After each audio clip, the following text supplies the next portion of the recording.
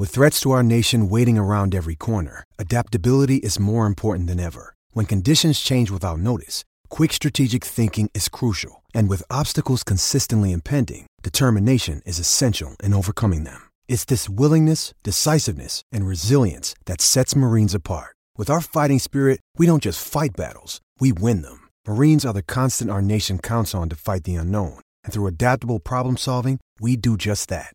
Learn more at marines.com. When you need mealtime inspiration, it's worth shopping Kroger, where you'll find over 30,000 mouth-watering choices that excite your inner foodie. And no matter what tasty choice you make, you'll enjoy our everyday low prices, plus extra ways to save, like digital coupons worth over $600 each week. You can also save up to $1 off per gallon at the pump with fuel points. More savings and more inspiring flavors make shopping Kroger worth it every time. Kroger, fresh for everyone. Fuel restrictions apply.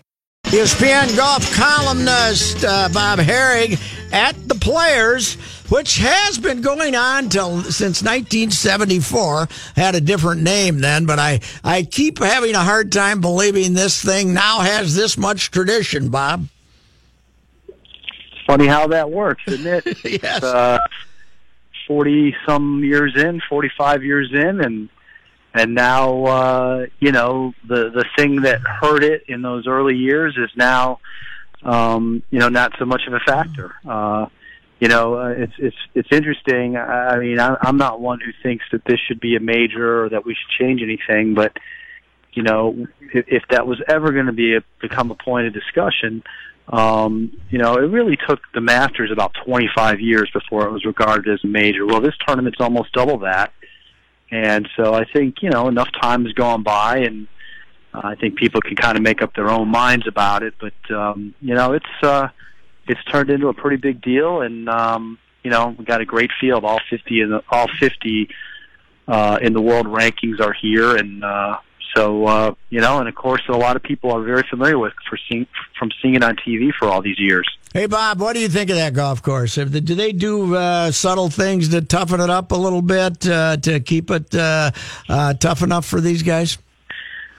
Well, over the years, they've actually softened it in some places. In the early days, it was viewed as way too severe. And it's gotten a lot of tweaks over the years. I think this time of year, the scoring can be a little bit easier because, they're not going to have to worry about cold weather like they would in March, which, it's moving back to March next year. Yep. And that's next year, right? I wasn't sure it was 19 or 20. That's next year. Next year, it'll be 3 weeks before the Masters. It's at a time where the weather can be dicey. It can be windy. That makes for, I think some added challenges. But, the conditions are the same for everybody. We've seen some low scores here over the years in the May time frame. Other years, it's been a lot tougher. If the wind blows, that's when you've got some chances for it to get interesting because, it's a target golf course where there's not a lot of options. You've got to kind of hit it in spots, and that's why I think, we all sort of hope for it to be a little bit windy just to challenge them a little more. Hey, the place across the road where they started, and man, did they whine back then because they were right on the water and it was howling. Does that's still there and does that get a little business, Sawgrass? Oh yeah, no doubt. Yeah, that, when they first started, the tournament moved around. Yeah. It played, they went to different places. Like Jack won a couple of these things. One of them was in Atlanta, and I believe he won one at Colonial. And then they settled in across the street at Sawgrass, and that place could be brutal. It's right on the water with the wind. Here, it's a little bit more sheltered from that, but still, this type of design in the early 80s when it opened was very, very ahead of its time. It was quirky, the stadium concept of building a course and mounds and railroad ties and all this manufactured, type of a look was not what people were used to. Now we see that a lot.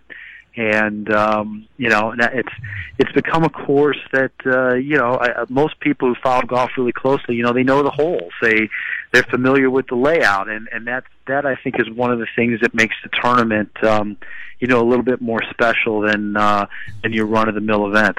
Hey, I just saw your piece. This Phil and Tiger love affair is getting out of hand here. Yeah, I think maybe we want a little blood to flow, but it's actually good. I mean, once they get inside the ropes, they're going to be trying to beat each other, and just like they're going to try to beat the whole field. But I think it's good at this point, for them to sort of embrace each other as they have. I think it's been really neat. They've both recognized each other's greatness. Why wouldn't you do that? What harm is there in that? And yet, they want to get after each other. And to anybody who thinks that there's too much attention focused on them, I say tune in on Thursday and you'll see why it's such a big deal. Because there are going to be a ton of people with them. Heck, Quail Hollow Sunday, you could see when they were showing Tiger's barely made the cut, completely out of it, and still has a huge gallery as he's limping to the finish. So it's that's the way it is for sure. By the way, just to go flashback, boy, that Quail Hollow is a heck of a golf course. It really is. I mean, it's kind of an Augusta light. It's got that look, the pine trees and the rolling hills and the pine straw, and they've toughened that golf course up in the last few years. It gave Tiger fits on the greens. It gave a lot of players fits who are trying to win. There's not a lot of easy holes on that course, and there's some really hard ones, and it's made for a really good tournament. And they had the PGA Championship there last summer. Justin Thomas won. That was a great event. And that's turned into one of the top events on tour every year. Bob Harig is with us. Tiger's just has he rolled it well for 4 rounds since he came back, or is he? His putting was terrible at Quail Hollow, and I mean he's had some moments, but is he putting or not? Yeah, if you throw out last week, which was a poor putting week all the way around. He's had some decent putting, but not great. He putting and short game actually saved him probably. He missed the cut in the second event, but at Torrey Pines and then at the Honda, I think it kind of it saved him at those events. He made a lot of good par saving putts. He got up and down. A lot of short game saved him. Then he started to hit the ball a little bit better at Innisbrook and again at Bay Hill, and was giving himself more chances, made more birdies, but yet that final round on Sunday at Innisbrook when he had a chance to win, he really made nothing all day. He made the one long one on the 17th hole that gave himself a chance, but he didn't really, the few chances that he had, he didn't convert. And, I've been saying this here now for a few weeks that he's yet to put it all together. And I'm not saying that he should have by now. This is only his 8th tournament back. And, when you look at the big picture, to take the wide view of what he's been through and how little he's really competed, I'm not sure that he should have. But, one of these days there's going to be a 65. He's not done stuff like that. He's not rattled off 7, 8, 9 birdies in a round. He's getting there. Last Saturday he had 15 greens in regulation. He wasn't exaggerating when he said if he could have made some putts, he shoots 65 or 64. He shot 68. You hit 15 greens, you give yourself a lot of chances. So, I don't know if it'll happen here, but I think, one of these days you're going to see one of those epic Tiger rounds. And then the question is he able to put together 4 rounds for an entire event? Jason Day, by the way, is going to have to hit it a little better than he did Sunday if he's going to be a contender. That was a roller coaster of all time to get home. And man alive, he hit it some ungodly places. Yeah, but it's a tribute to him that he was still able to win. His short game has been phenomenal. He's been great. He hasn't missed a putt all year inside 5 feet. Not one. Not 5 feet. We're talking 180 some odd putts. Now obviously some of those are 2 inches or a foot, but he's had some that have been 4 or 5 feet, 3 feet. People miss them. Yeah. Hasn't missed any. His short game has been really good, and that's what's scary about him is if he can get that long game straightened out, then you start to talk about some really good stuff. Who do you think's coming in on a roll? Well, I think certainly he is. Nick Watney had a good week last week. Rory was a little shaky at times, but I think he was maybe working some kinks out. I'm curious to see how Phil does. Except for 9 holes last week, he had a pretty darn good tournament. He's done okay around here before. It's been a while, but he's done okay. But this golf course has never been one that leads you to any specific type player. No. We've seen short hitters win, long hitters, wild, accurate. It kind of is. It's a golf course that doesn't favor any type of player, which I think is why we've seen such a wide array of winners over the years. To gain attention for a golf tournament and to make it the public more aware of it, there's never been it's not a great hole. It might even be the chintziest hole ever, but there's never been a better PR promotional event than 17 at this golf course. It's unbelievable how people who don't even follow golf want to see people hit shots at 17. Yeah, I mean, it's the analogy of the guy, going to a stock car race or an IndyCar race and wanting to see a car spin out. I mean, there's this you're holding your breath to see whether or not they hit it on the green or not, and especially when the conditions are tough. And we're talking about seasoned guys who hit hundreds upon thousands of practice shots, and for them, it's not a long shot. It's usually a 9-iron wedge. Sometimes it's an 8-iron to a fairly big target. And under the duress, there's a lot of instances in which they miss it. It's quite the theater out there, and obviously tournaments have been won and lost because of that. It's I know some people hate the hole. I think it's great, and it's perfectly placed. If that were the 8th hole instead of the 17th, it wouldn't be the same. That's right. Hey, Bob, thanks for your time. Have a good tournament, sir. Thank you very much. Take it easy. All right, Bob Herrig, ESPN.com. Golf tournament 17 at TPC is the home run derby of golf. It's you got to bring out your big boy pants. Yeah, and you want to see Aaron Judge hit home runs. You want to see these guys bounce one in the water. So that's the way it goes. We'll be back.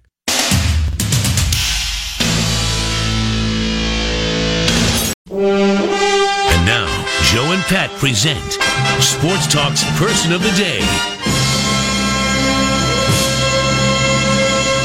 And Selingwe. Bolus with him. Not to the near post, but well taken by Watterson. Ladler out to Asen Selingwe, and look at the skill there. Acceleration. So this guy has been on my mind since I wrote a column last week about the kicks and, how they 40 years later, people still talk about the players on that team and the parties in the parking lot. And there's more kick memories than we've had yet of the Loons, let's face it. Mm-hmm. I was talking to Alan Willie and Alan Merrick, and the guy everybody always talks about is Ace Netzelingwe, the guy from South Africa. And the great story that Merrick told me is they go up to Fargo to play their first exhibition game against North Dakota State, and it snows, and Ace is looking out the window. He's from South Africa, and he says, "Alan, you must go talk to Fred, the coach, and tell him I can't play in this. Ace cannot play in this snow." And anyway, they told Ace if he scored 2 goals, he could he could stop playing, and he scored 2 quick goals and left and went back in the club.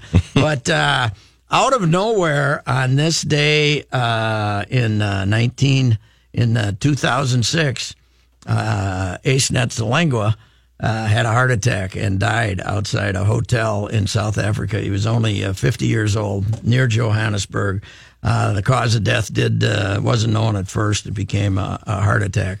But he is considered by many to be the greatest South African player of all time, but this was during apartheid. So when he was at his peak of his skills, he basically couldn't go and play in Europe. Mm-hmm. He ended up over here, and he was expelled from FIFA in 1976 and reinstated in 1992. He could play over here, but he could not play in FIFA events, World Cup events. Sure. South Africa got kicked out, even though he was a black guy. He was the one being discriminated against, but they wouldn't let him go play. But he was considered one of the greatest players of all time. But those kicks. What was well, let me ask you quick about him in particular. I mean, was it to the point where he was a relevant figure? You know what I'm saying? I mean, in South Africa, he was huge, and he would have been a hot commodity in Europe had he been able to go there. But he ended up over here, and they had, Willie was a terrific. He came over here like as a 19-year-old kid, and there was no. Soccer was not what it is now, not only in this country, it wasn't what it is in Europe. The Premier League didn't start till 1992. They had a first division, but they didn't market. They didn't do any of this stuff. Sure. It wasn't, there was, they had 20 teams in a 12-block area. It was a very a small operation. And Ace, we had no idea when we got Ace Netzelengwa. They might have told us that, but we didn't know how he had an international reputation as this great player. And he played here for the Kicks the whole time. He played 160 games for them. A guy named Steve Litt, who I think was a defender, played 171, and Willie played 164. They were only here 6 years, but and his first name was Patrick. Oh, all right. Patrick Netzelengwa. Now I thought maybe it'd be Patrice, but no, it's Patrick Heinrich. And called Ace. I might have to, instead of calling myself Fixer, I might start calling myself Ace. What's up, Ace? I like it. Yes, because Don Riley used to always say, Tiger meet Ace. I could just be when he couldn't remember anybody's name. The old Ace Royce on Twitter. Ace. I like it. That could be good. I could do the Ace. Was Don the one you sat next to at the Super Bowl and said, look at the three greatest? No. Don was the St. Paul. Oh, that's right. Who am I confusing?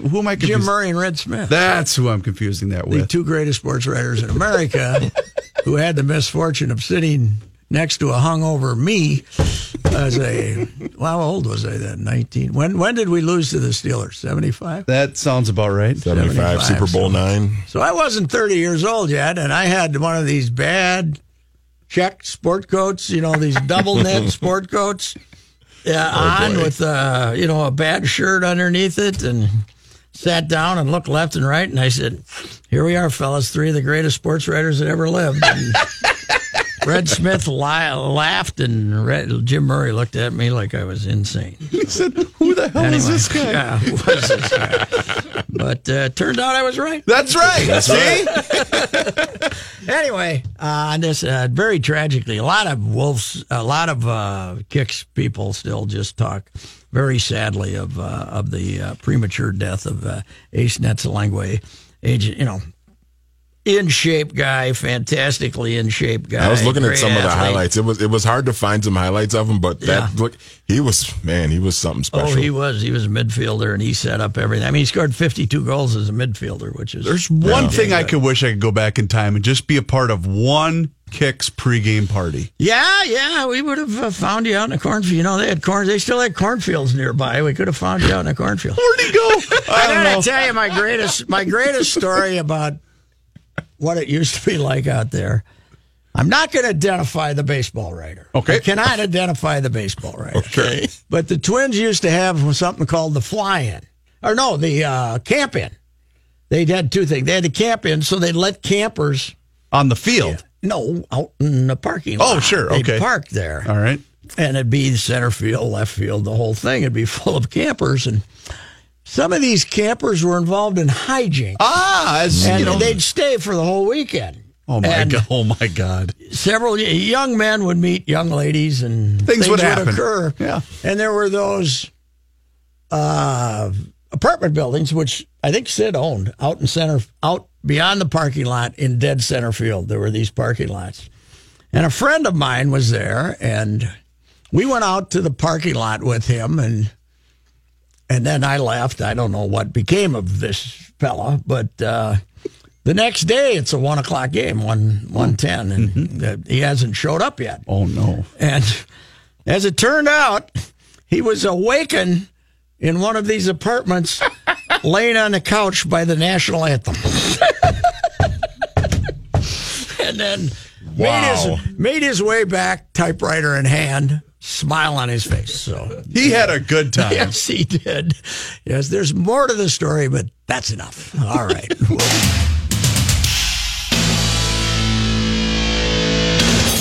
And live inside of the TCL broadcast studios, this portion of The Ride with Royce today is brought to you by Medifast Weight Control Centers. Tell them the Rook sent you.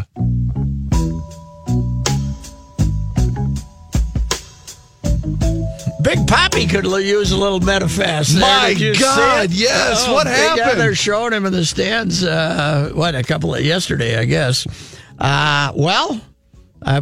When David Dorsey from Fort Myers and I had the sit down with him last year, right? 2 years before his last season. Okay, that was 2 years ago, right?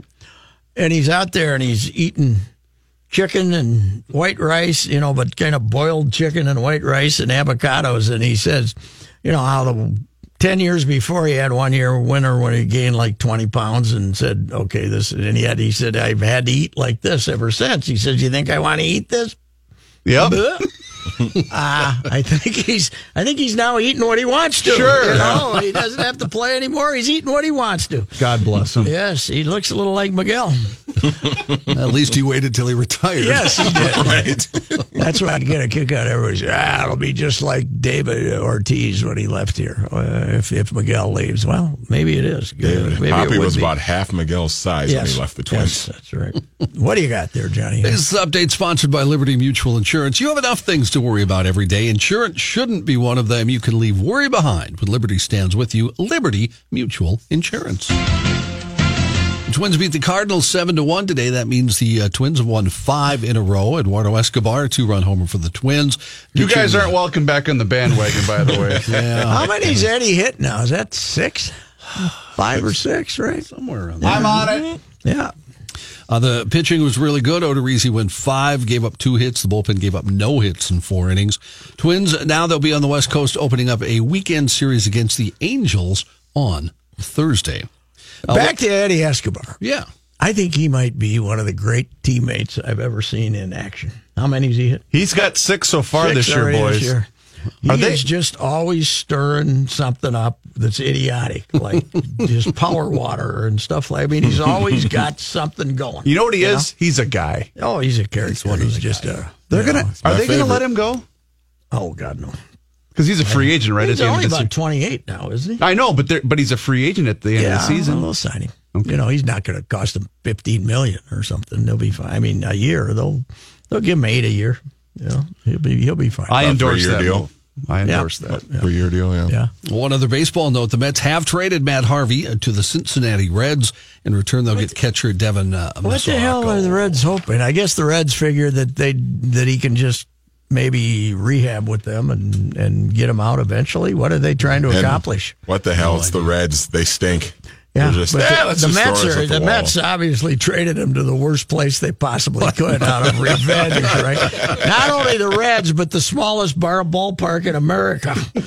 Go get him, boy. Somebody hits it in the handle and it goes 4 rows. Hey, welcome to the park where Scooter Gennett hit 4 home runs. Isn't it amazing how much of a phenom he was when he first came up, and then really like ever since they lost the World Series, it's just gone completely sour ever since. Judd has pictures in his house of him where he, was with his shirt off or something. Judd loved him. He started the All-Star game at Citi Field, didn't he? I believe he did. Yeah. Timberwolves announced today the team has accepted the resignation of assistant coach Rick Brunson, effective immediately. ESPN reported league sources confirmed the move came following allegations of harassment of several women by Brunson. The Timberwolves did issue a statement on the matter, saying our entire organization, made up of the Minnesota Timberwolves, the Minnesota Lynx, and Iowa Wolves, is deeply committed to creating a safe work environment for our employees, partners, and fans. The Chicago Tribune reported back in 2015 that Brunson had been acquitted of charges he sexually abused a masseuse. He testified the incident that led to those charges was consensual, part of an ongoing extramarital relationship.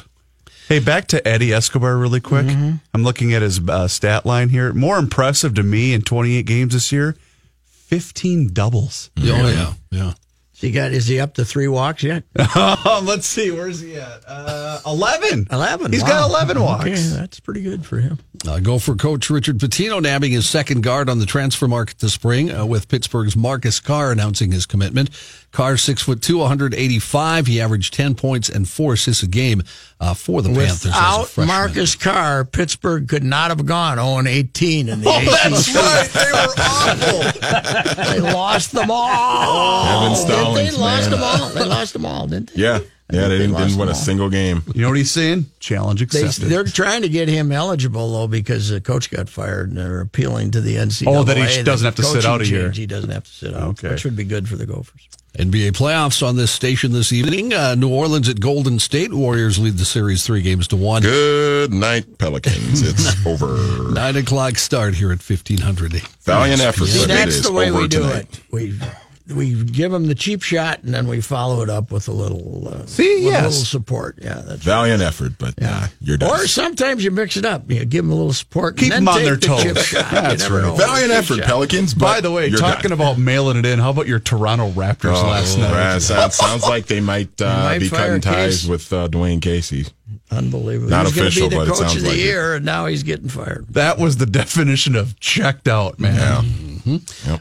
Cavaliers swingman Rodney Hood apologizing to their GM Kobe Altman today for declining to go into that 128-93 blowout win over the Raptors. You're winning, and he won't go into the game. Well, they're saying it was a misunderstanding. There's BS. He's mad because he's not playing that much. Exactly, but Hood tried to sell it this way, apparently saying something to the effect of, I'm good, I'm fine, go ahead and play the other guys. And that he wasn't angry or anything. He just wanted the other guys to get some playing time. He wasn't getting any playing time, but he wanted the other guys to get it instead. It's amazing. I'd take him, though. He can shoot. Yeah, he can shoot. He'll guard you a little He bit. can shoot. Bad attitude. If you can shoot, I'll take you. He's a restricted free agent, I believe, because he's coming off his rookie deal. So might have to take a little bit of money. All right, Johnny, thank you. You bet.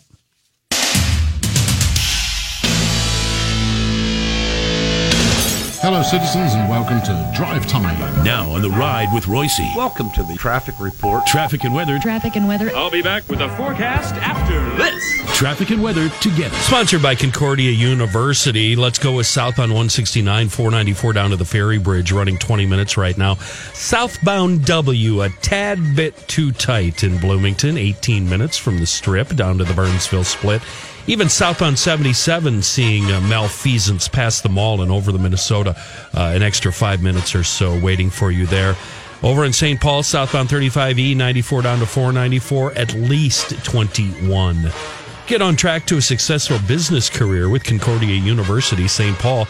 You can learn online or on campus. Learn more about the business degrees at online.csp.edu. Our 5 Eyewitness News forecast: showers and 56 tonight. Mostly cloudy, scattered showers, 68 tomorrow and 68 now. The Ride with Royce now continues. Personal foul, 69, offense. He was giving them the business. It's time for late hits. So I asked you who was the center fielder that preceded Kirby Puckett. Yes. And it was not Jim Eisenreich. Jim had to be replaced because he was having his problems then. And I went to look it up, and then it came to me like a bolt from the heavens. The clouds separated. Downtown Darryl Brown. Downtown Darryl was an interesting cat, managed by an interesting guy, Billy Gardner, and he had kind of been a self-made switch hitter. He was a right-handed hitter, but he could really run to take advantage of his speed. But He could make playing center field a little complicated. Like if the ball was going left, he'd run right and stuff like that. He had a little trouble. Downtown Darrell Brown it was. And finally, Puck had only been in, he'd gone from A-ball to AAA, and he'd only played less than a month in AAA when they called him up. And they said, get him in here. They finally said, we got to get rid of Darrell Brown here in '84. And of course, that's the year, the most chaotic year in Twins history. Calvin, they're terrible. They're terrible. They're terrible. And then they sell. Yep. And as they're selling, they start playing well. And the AL West is terrible. And all of a sudden, in the middle of August, they're leading like 4 or 5 games in first place. And they're about 6 games over 500. And plus, they couldn't win any road games. And then Ron Davis melted down. Any road games, yes. They went to Cleveland. I think they were they 2 behind to Kansas City? They went to Cleveland for a 4-game series, and I can't remember if they were 1 behind or 2 behind. But they the first night they got beat when RD gave up the home run to Jamie Quirk, the only hit that Jamie Quirk ever had for the Cleveland Indians. Yep. And then the next night they blew the 10-0 lead, and that eliminated them. They were when they lost Thursday, they were pretty well done, because they would have needed to win all 3 and have Kansas City lose all 3. But then they blew the 10-0 lead with Frankie pitching on Friday night. And that was the year before. And that screaming crowd of 700 in Municipal Stadium was fired up, man, when they won. I'm telling you, all 4 games there weren't 1,000 people. That's unbelievable. At one game, yeah. But really quick, because I looked this up, downtown Darrell Brown. How about this history from entering Major League Baseball? Ready? Yeah. Drafted first round, 13th pick. Holy cow. By the Houston Astros, did not sign. This was back when they had the secondary draft. Yeah. San Francisco drafted him in the first round, 10th overall, did not sign. June 8th, 1976, a year later, Milwaukee Brewers, first round, 6th overall pick, did not sign. Wow. 77, the Tigers drafted him in the 3rd round, and he finally signed. He had an agent who thought he was worth more money than he was, and having watched him play, ooh, yeah. I think he ended up in some form of independent ball, or went to Japan or some dang thing. He had bad representation. Yes, he did. Switch hitter, and he was equally inept from both sides of the plate. Hey, listen to Chris Long's tearful conversation today with Phil and Judd about how excited he was that the Caps. He's a Caps fan from his youth in the D.C. area, big Caps fan, and let's face it, it had been a while. The Caps had with incredibly good teams that had a lot of failures, but. When he told them that this is a reputable TV reporter, a veteran reputable TV reporter, wouldn't you say? Oh yes. And when he told them that he was running happily around the TV den when the Caps won the game, I felt sad. I really did feel sad for what's become of America. I really did. I mean, I love Chris Long. He's one of my favorite guys, but come on. It's a hockey game. Who cares? Well, and when I heard him say that, do you know what it was reminiscent of? Because you didn't win the cup. You advanced to the conference finals. This is kind of like the Minneapolis Miracle, and everybody's celebrating like they had won the Super Bowl, and we still got another game to play here, but people. This is okay. The Minnesota Miracle, Minneapolis Miracle, I can give everybody credit for going nuts. And if you're a Viking fan, that's fine. Well, I guess that's my point. You're kind of you're. But the Caps they hadn't been in the conference finals. That's true, and Pittsburgh's always the team that knocked them out. I get that. Yeah, that's good. I don't know. I've never been that happy watching a sporting event in my years as a reporter, except 41 Donut. That pretty much excited the hell out of me. But beyond that, seeing Denny walk off the field after 41 Donut, I did get a little tear in my eye watching that. But the tear of joy? Joy, or I'm not sure what it was. I did give Longer. You know, when you laugh so hard, sometimes you cry. You got shushed in the press box. You were shushed. I got shushed.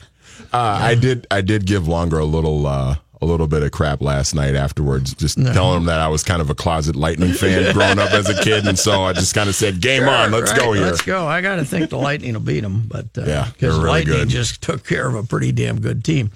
Meanwhile, your Winnipeg Jets. I know. That was bad. Shut out 4-0. Pekka Rinne stops 34, and they handled them.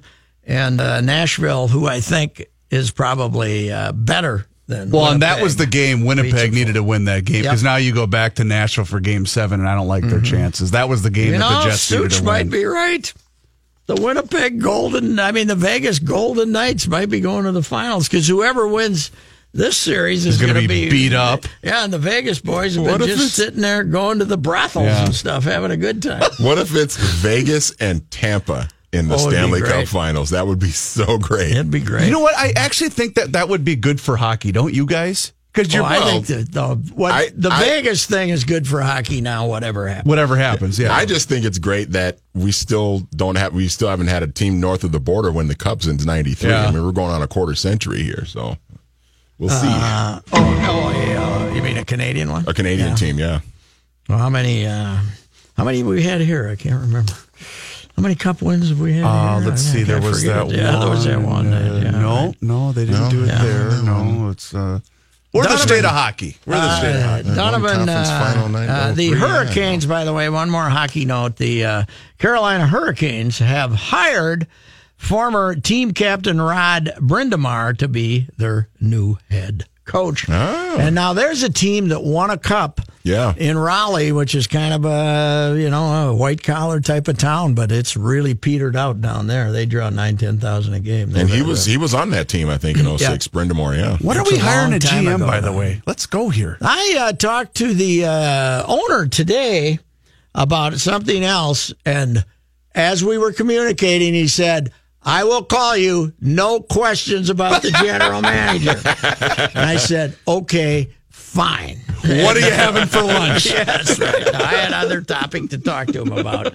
But, okay, he did tell me that the GM candidates that he has interviewed, he has taken over to the new facility, practice facility, and they've all been quite dazzled by the place. Sure. I haven't seen it yet, but anyway, that's all he told me, though. I didn't. The reason I didn't really ask him? Because you knew he wasn't going to tell you? A, and B, I don't really give a damn.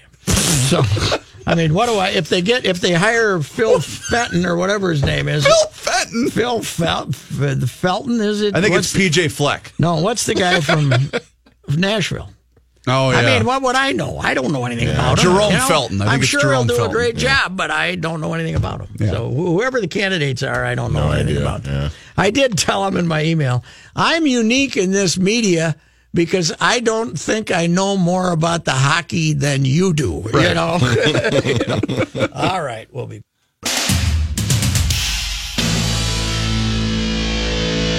Now, on the ride with Royce, let's hear the boys' daily complaints. Manny Hill, what do you got? The Toronto Raptors. That was a pathetic effort last night. Your season's on the line. I know you're down 3-0 and it's LeBron, but come on, guys. We need a better effort than that. That was bad. And you're going to get a great guy fired. Yeah, a great guy and a really good coach. He's probably going to get fired. Presses his own suits. And meanwhile, if Tibbs gets run out of here, he's probably the leading candidate to replace him, which a lot of people would take him. Yeah. There's very few things in sports that bug me more than a guy that wastes all of his talent, and we're seeing that right now in Matt Harvey. I was a big Matt Harvey fan. He's had a couple of surgeries, but... well, he hasn't helped himself by off-field stuff is what I'm trying to get at. So, you know what? Let's hope that this is his turnaround, but boy, what a waste. All right, here's my daily complaint. It's with me. Yesterday we had the Dwight David Eisenhower little note that he sent out to announce to his the war field was over. Staff that the war was over.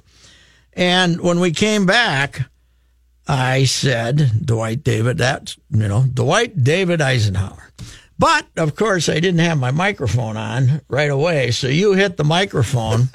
So when you listen on the podcast, it says David Eisenhower. His brother. So people think I'm so stupid that I thought Dwight Eisenhower's name was Dwight. I was actually giving them some information as to I was so familiar with Ike, I knew what his middle name was. Yeah. Dwight David Eisenhower. And I said Dwight David Eisenhower, but I must have hit the microphone. You must have hit the microphone to get me on the air, but I'd already said Dwight. I'm not that dumb. Which is rare because you are a technician when it comes to executing the radio show. I should have that light right here on my nose. You know, they have the red nose thing they give away in Walgreens.